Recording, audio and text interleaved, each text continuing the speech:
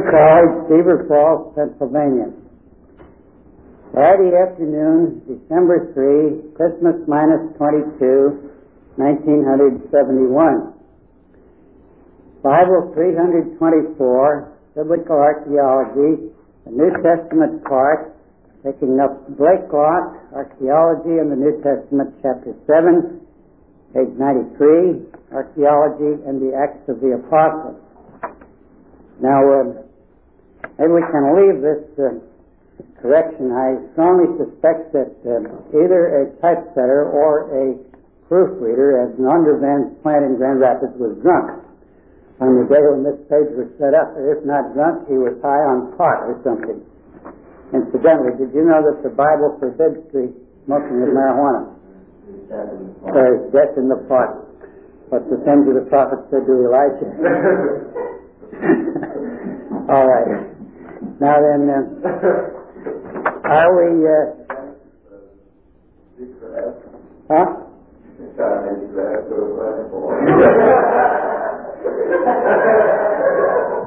Are you sure that was the same kind of grass? I think that's Mr. Harris, that's obviously the kind that Nebuchadnezzar ate when he went out to eat grass like oxen for 7 times. Sure. Well, look at the results of it in his life. Okay, well, Archaeology and the Acts of the Apostles. Mr. Harris, who is the famous scholar referred to at the beginning of this chapter? Ramsey, William Ramsey. Now, he was originally just Bill Ramsey, but on account of his very noteworthy achievements in the field of biblical scholarship and archaeology, the Queen, or I guess it was the King at that time of England, gave him the title Sir, so he became a Sir William Ramsey. And when you refer to people like this, you don't say Sir Ramsey, you say Sir William, and not Sir Ramsey. Or Sir William Ramsey. Blakelock says here he's the author of a dozen substantial books. And this is true, and these were works of monumental scholarship and pioneering, and on the whole, extremely beneficial to the conservative view of the Bible. It mentions in here that he spoke at Moody Bible Institute. That will give you a little clue to this guy's reputation. Now, I have to tell you the truth, Sir Ramsey was not exactly what we would call a fundamentalist, although he was a conservative and labeled by liberal critics as a hidebound and rock-ribbed fundamentalist and other dirty words like that. But Ramsey did not believe in the infallibility of the Bible or its inerrancy. I read one of his books where he explains the release of Peter from prison in Jerusalem. You recall the angel of the Lord has something to do with this, as a inside job perpetrated by guards who had been bribed, and that the angel of the Lord, the guards let him out. These were the angel of the Lord for Peter.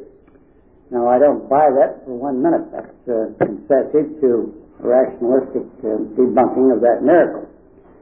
But that's notwithstanding, on the whole, Ramsey's research has greatly helped to support and buttress the orthodox view of the Bible over against really radical critics.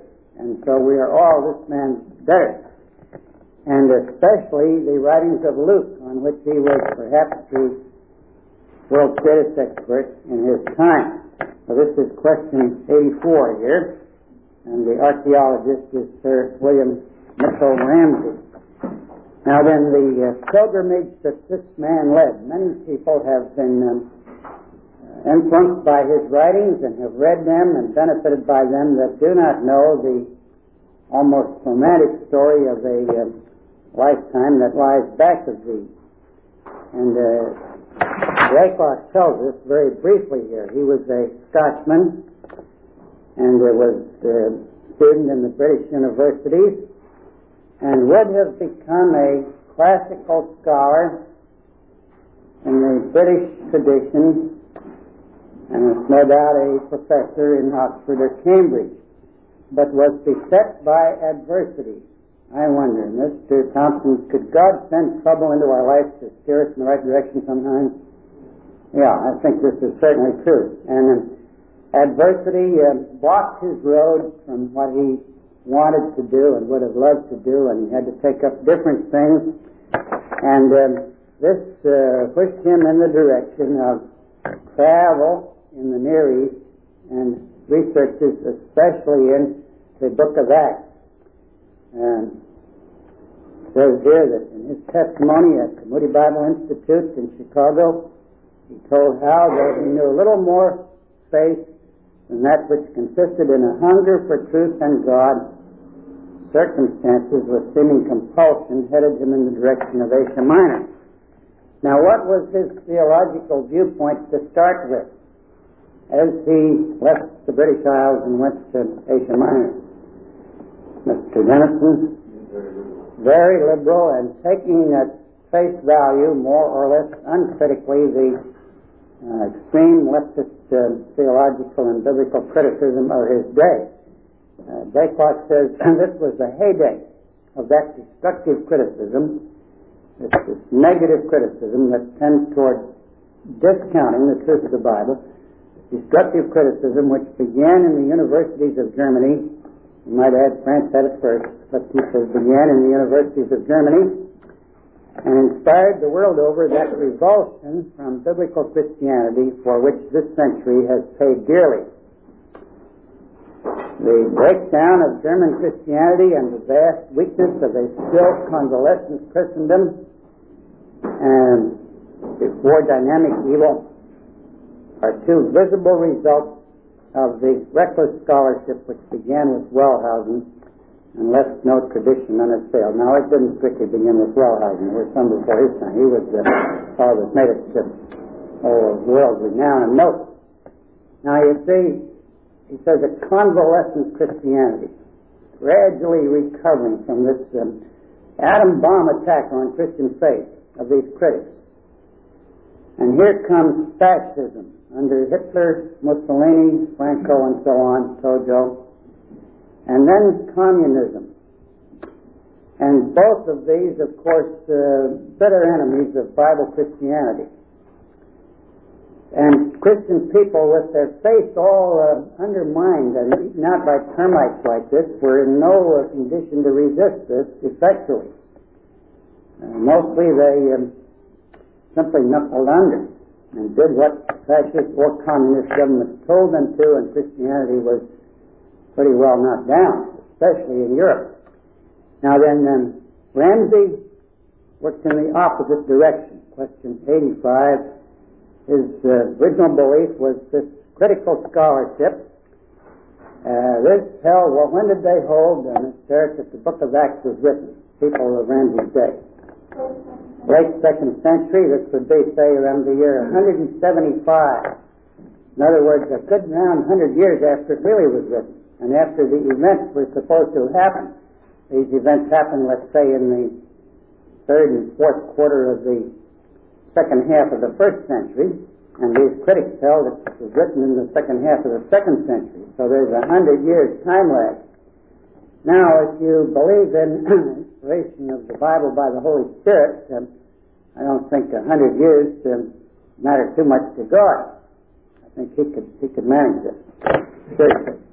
But if you don't believe in divine inspiration, and this is merely a humanly passed on tradition, and passed on in oral form without having been written down, and partly among ignorant people, you see, the door would be wide open for this to get badly distorted and errors to creep in.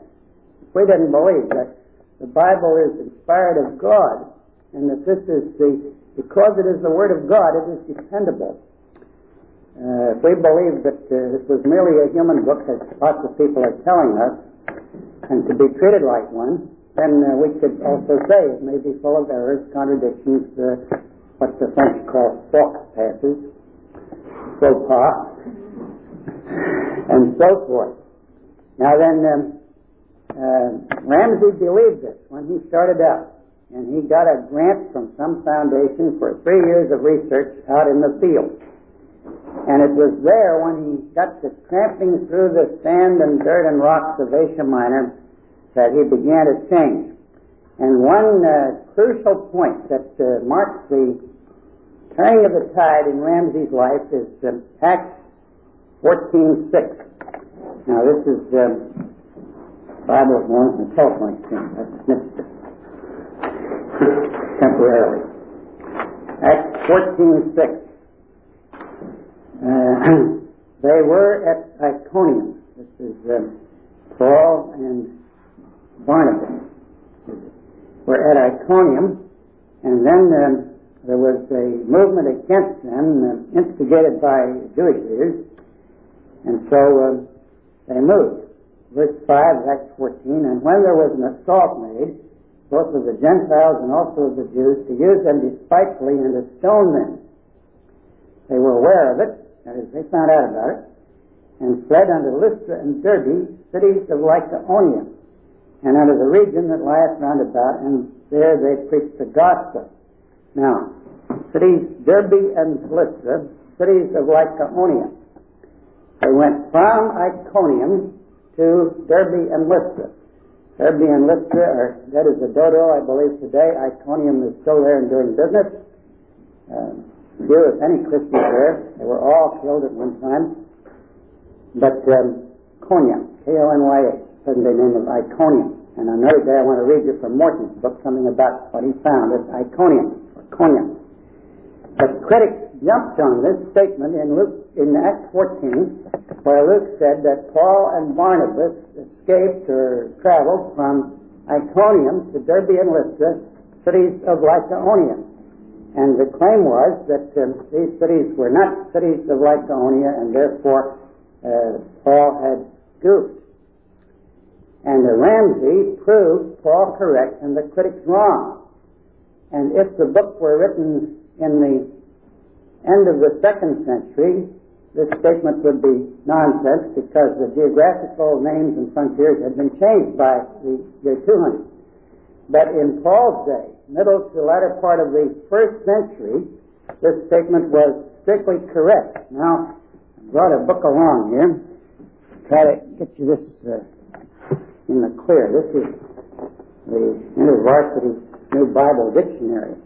A good book if you've got $12.95 to spend, and let me tell you, you can get it for about $8 or something like that from the Puritan Reformed Discount Bookhouse in Wilmington. Pay $3 a year membership, and you get a very substantial discount on any book that they'll sell you. I got one of these for somebody, and I think they consider me a special friend. I've done some things for them. I got it for $7.77, but I don't think anybody got it quite that cheap. But anyhow, this is a good book and up to date. Now, under the entry, Lycaonia, you want to note this down and look it up later yourself. This is the New Bible Dictionary, and it's page 760, the first column. Lycaonia. And I'll read you this. A territory in South Central Asia Minor, so called from the Lycaonides who inhabited it. Mentioned by ancient writers from Xenophon, early 4th century BC onwards. In Pompey's settlement of Western Asia Minor, 64 BC, the western part of Lycaonia was added to Cilicia, the eastern part to Cappadocia, and the northern part to Galatia, which became a Roman province 25 BC. Eastern Lycaonia later became independent of Cappadocia, and from AD 37 onwards formed part of the client kingdom of Antiochus, king of Commagene, and was known as Lycaonia Antiochiana. You think of Columbiana, Ohio, when you hear that name. In the New Testament, Lycaonia denotes that part of the territory which constituted a region of the province of Galatia. Lycaonia Galatica. Lystra and Derbe are designated cities of Lycaonia in Acts 14:6. In a context which implies that Iconium lay on the Phrygian side of the frontier, separating Lycaonia Galatica from Phrygia Galatica. Now, these three cities were all very near this border, but the statement in Acts implies Iconium was on one side and Lystra and Derbe on the other. Only Lystra and Derbe are called cities of Lycaonia by Luke, and the other one is not, so he singled those two out. Now to go on with this, William M. Ramsey has put it on record that it was this geographical note that led to his first change of judgment with regard to the historical value of Acts. Paul and Barnabas, on their first missionary journey, A.D. 47-48, doubtless recognized they had crossed a linguistic frontier between Iconium and Lystra, for in the latter place, near modern Hatun Sarai, that's the Turkish name, they heard the indigenous population use the speech of Lycaonian, Acts 14:11, Lycaonisti. Lycaonian personal names have been identified in inscriptions hereabout. For example, one at Sedassa, which records the dedication to Zeus of a statue of Hermes. Compare Acts 14:12. Acts 14:12, they called Barnabas Jupiter and Paul Mercury because he was the chief speaker. You see, this fits the discovery of an inscription of an image or something dedicated to Jupiter or Zeus and Mercury. Now then, when after leaving Lystra, Paul and Barnabas came to Derbe and planted a church there, they turned back. Had they gone further, they would have crossed into the kingdom of Antiochus, but it was no part of their plan to evangelize non-Roman territory, that is, at that time, of course. Now then, that is with regard to this alleged mistake of Luke, which Ramsey says was no mistake at all. This was right and the critics were wrong. Now then, coming over to page 95, the last couple of sentences on that page, that's where there's a picture on the top of the page. And in the middle of that paragraph under the picture, near the bottom, it was gradually borne in upon me. Let me read this like it is in the book and see if you can figure this out. If you can, like, your IQ is like the fellow said to the Army doctor, 20 Now, this makes sense too. I wrote him a letter. Look here from him. It was gradually borne in upon me that in various details the narrative showed marvelous truth. In fact, beginning with a fixed idea that the Word was essentially came to find it a useful ally in some obscure and difficult evidence as trustworthy for first century conditions, I gradually came to find it a useful ally in some obscure and difficult investigations. All right. Does that ring a bell? Okay. Well, you agree with me this is mixed up. Now then, I'll give it to you straight in a little bit. I've traced it. The first mistake in this, the word is a misprint for work. In fact, beginning with the fixed idea that the word, this is work, meaning a book, see, the work. And this is quoted, as you'll see by the little footnote on the next page, from Ramsey's book, St. Paul the Traveler and the Roman Citizen. This book printed, this is by William Ramsey, a learned book on Paul's travels, and first published in 1895. And this one that I have here, reprinted by photolithoprint process, 1949. Page for page, identical with the original, with a photograph from it. And this comes from an era when proofreaders stayed sober. And at least they were supposed to. And this is the sentence as it is in Ramsey's own book, from which Blakelock quotes it.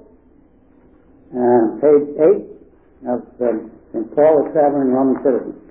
In fact, beginning with the fixed idea that the work, that is the book of Acts, that the work was essentially a second century composition and never relying on its evidence as trustworthy for first century conditions, I gradually came to find it a useful ally in some obscure and difficult investigations.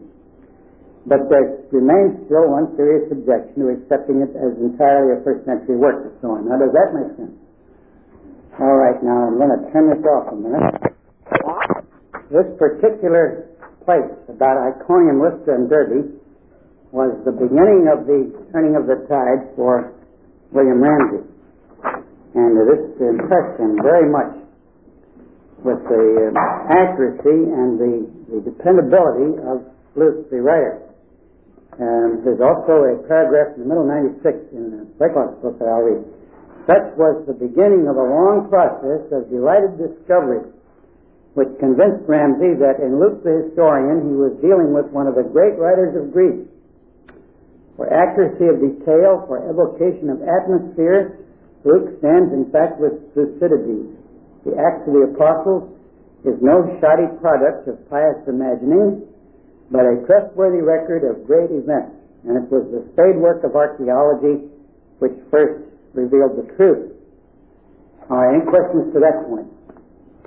Now then, 87, what inscription found by Ramsay at Lystra confirms a reference to Paul and Barnabas in the book of Acts? You recall it says they called Paul Jupiter and Barnabas Mercury. In Greek this would be Zeus and Hermes. King James Version put it in a Latin equivalent for it. And this was what they experienced at Lystra. These pagans, ignorant of course, and superstitious and idolaters, this amazing miracle happened. And they promptly conclude that men that did this are no humans, they're gods come to earth in the likeness of men, and they call one of them Zeus and the other one Hermes, the messenger of the god, who does the chief speaking. And here Ramsay found an inscription, a monument I guess we call it, dedicating a statue to Zeus and Hermes. This is evidence that these two divinities were especially important or revered in that particular locality. So this is part of their local faith or religion. And so this is a little touch of local color about what the Lycaonians at Lystra called Paul and Barnabas, to show the accuracy and how even in a little touch of local color like that, it fits what has been discovered by archaeological investigation. Now, crossing over into Europe, we have the city of Philippi. And it is described in Acts as the first of the districts, Philippi, and a colony. Now, a colony means it's a little piece of Rome away from Rome. I've heard of people having a home from home, but this is Rome from Rome. And everything would be exactly like in Rome, only on a smaller scale. And this is a little city that is a replica of Rome in Greek territory, Macedonian territory.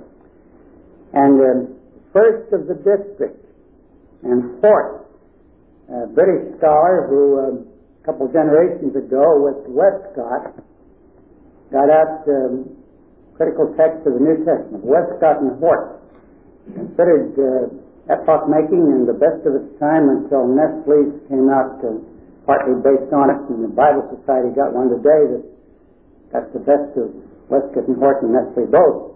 And from the papyrus manuscripts and so forth too, incorporated into it. But Hort was the great scholar, all right. The trouble with Hort was he wasn't any covey. That's the trouble with him. No, let's say he wasn't a strictly Orthodox Christian of any denomination. And he was conservative, but somewhat influenced by opinions of his day. And he said Luke made a mistake. In the first place, this word translated district, which is meris, M-E-R-I-S in Greek, couldn't be used in Luke's time to describe a region or an area. That's the first thing. And secondly, that he said it isn't true that Philippi was the first city of the district. Now, in answer to this, Ramsay cleared this one up too. He found inscriptions enough that show that this word meris was too used at that time in the first century to describe a geographical district or area which was not necessarily limited by a particular political boundary, but the first of the region or area of district. This is shown by papyri. So Wycliffe says the papyri proved that Luke's Greek was better than that of Dr. Hort. And I guess this is true. And secondly, with regard to whether Philippi was or wasn't the first city of the district. Now, what does the book have to say about this one? First city of the district. Yeah, Mr. Harris. Says that Philip, I consider itself the third city of this district as a common occurrence among the city states. Yeah. Called the battlefield title of the first city. Now, what's the best Christian college in Western Pennsylvania? Of course. However, you don't expect people who live in New Wilmington to say that. Of course, obviously. In answer to the question, where did Cain get his wife? Geneva College. Where else? A little girl was telling a playmate, she says, my daddy went to Harvard. Playmate says, my daddy went to Harvard too. Is there any other place to go? Now, I hope we have enough confidence in our college and college spirit and loyalty to say that with all our faults, and surely they're bad ones, Geneva is the best Christian college in Western Pennsylvania. I don't think this is the vain boasting. We're trying to make it the best Christian college in Western Pennsylvania anyhow. And let me tell you, what counts about a college is not does it have some faults, but in what direction is it moving? Are we getting worse or are we getting better? That makes a difference. You know, if you're down with, let's say, smallpox or bubonic plague or measles or something, you'd be pretty sick for a while, but it makes a difference. Are you getting better or are you getting worse? If you're getting better, the outlook is good.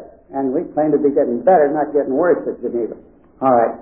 Now then, this was the title that cities with a Greek background earnestly coveted, to be called the champs, the first city of the district or area. Every city wanted this honor. Most of them couldn't have it.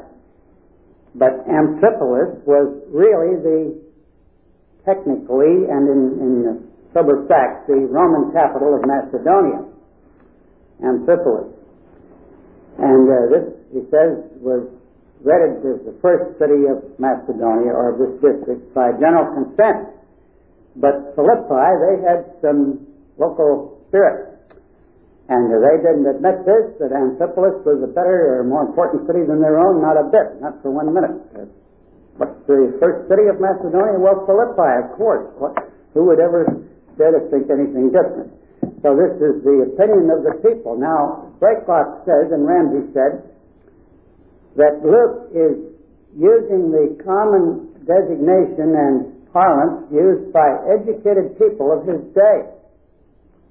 He's not going to enter into this dispute between Amphipolis and Philippi, but he's writing about Philippi, the things he's telling about happened at Philippi, and Philippi was called the first city of the Maris, the district, by its own citizens, and so Paul uses this. This isn't a blunder. It's maybe a little bit partisan in favor of Philippi, but it isn't a blunder. This is what the educated people of Philippi called it, and this is proved by a whole series of inscriptions and so forth that have been found in this place.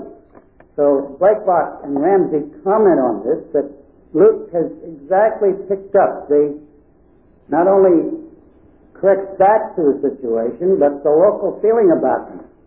And this reflects a grassroots familiarity with how people talked there and how they felt and thought that would be almost impossible for anybody to fake or forge writing 100 years later.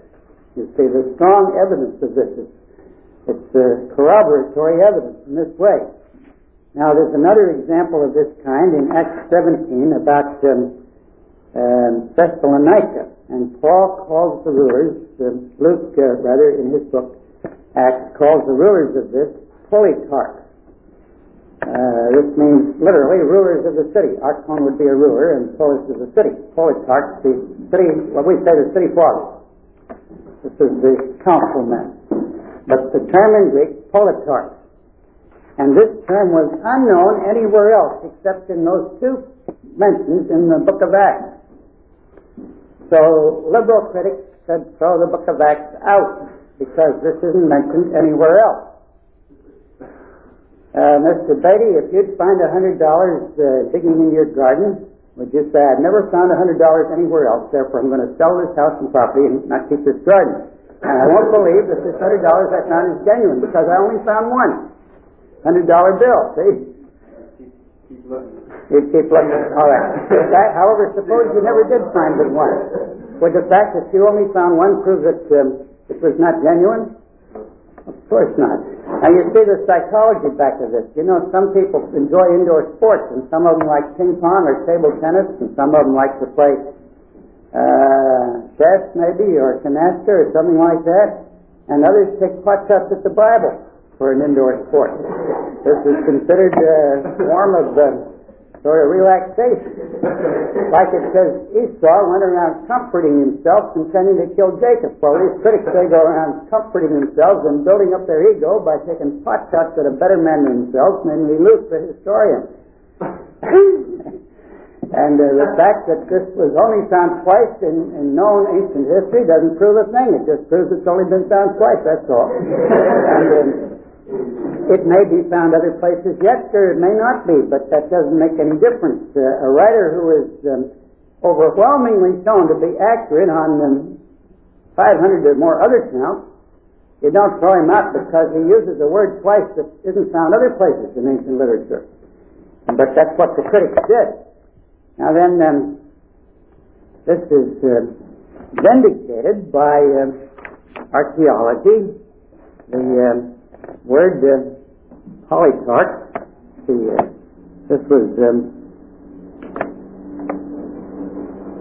at the bottom of page. No, turned over too much here. Polycarp, page 97, and yeah, this is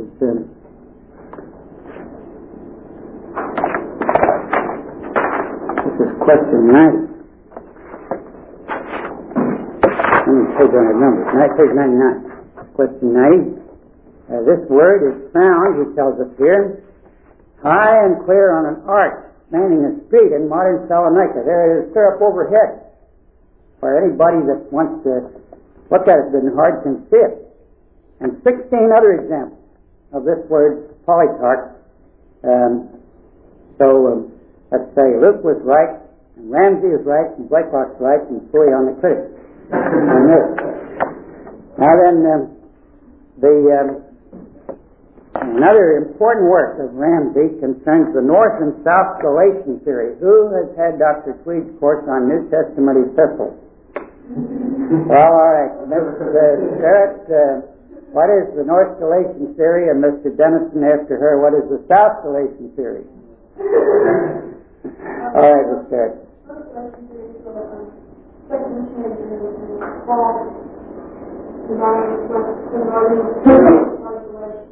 Yeah, and this holds that the Epistle to the Galatians was written to a group of churches otherwise unknown along the southern shores of the Black Sea.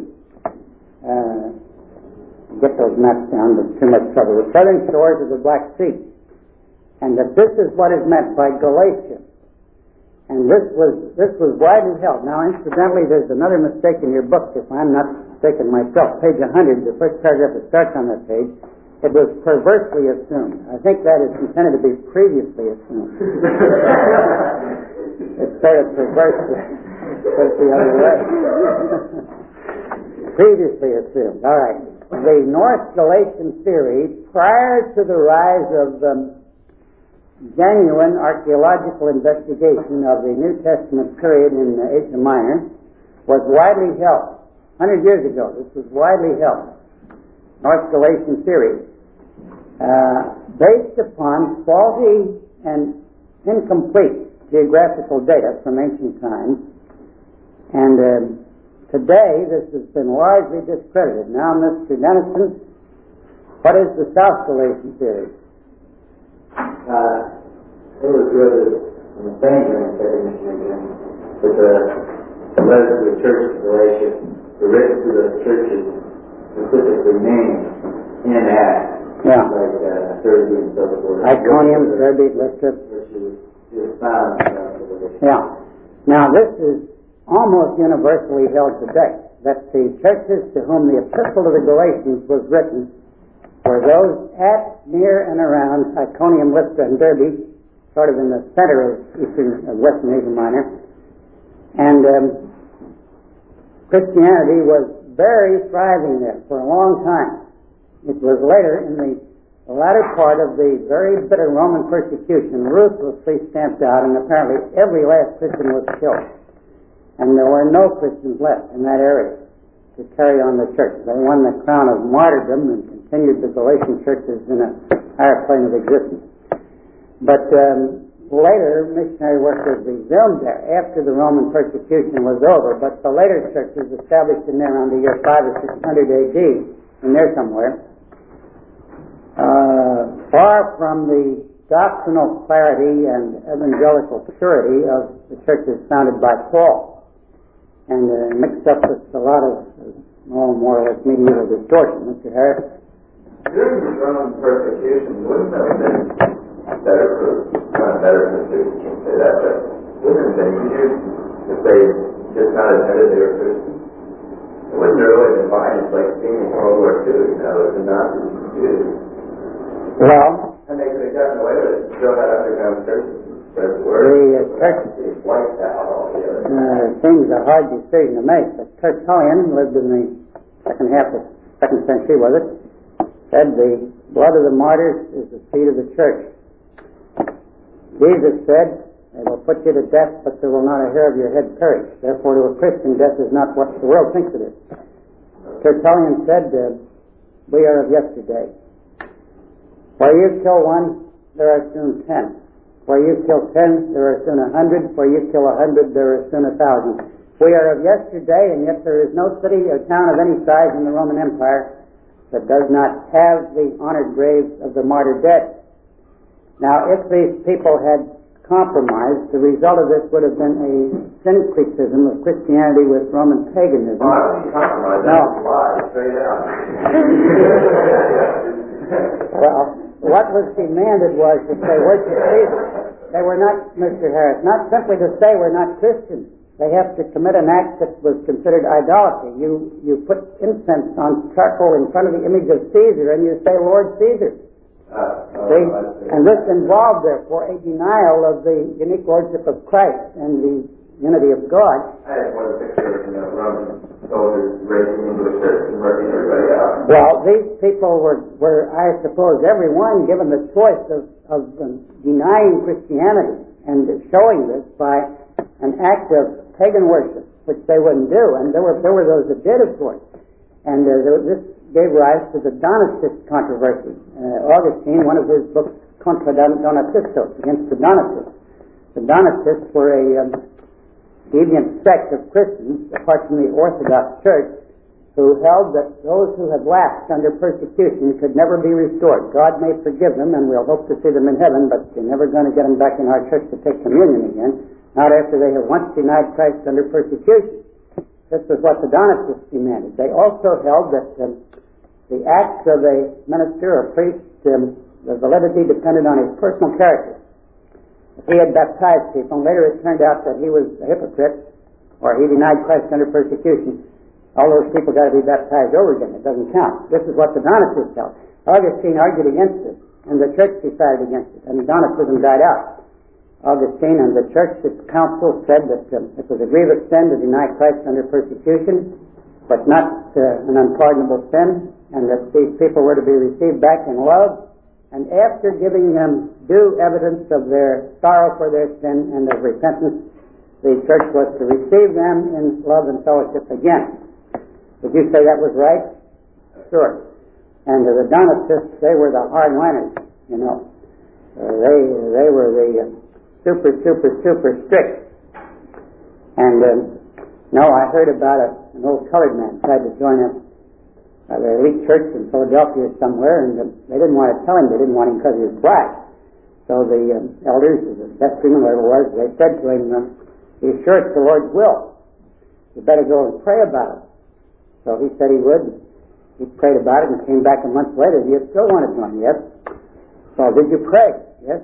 "You asked the Lord if you should join His church?" "Yes." "What did the Lord say?"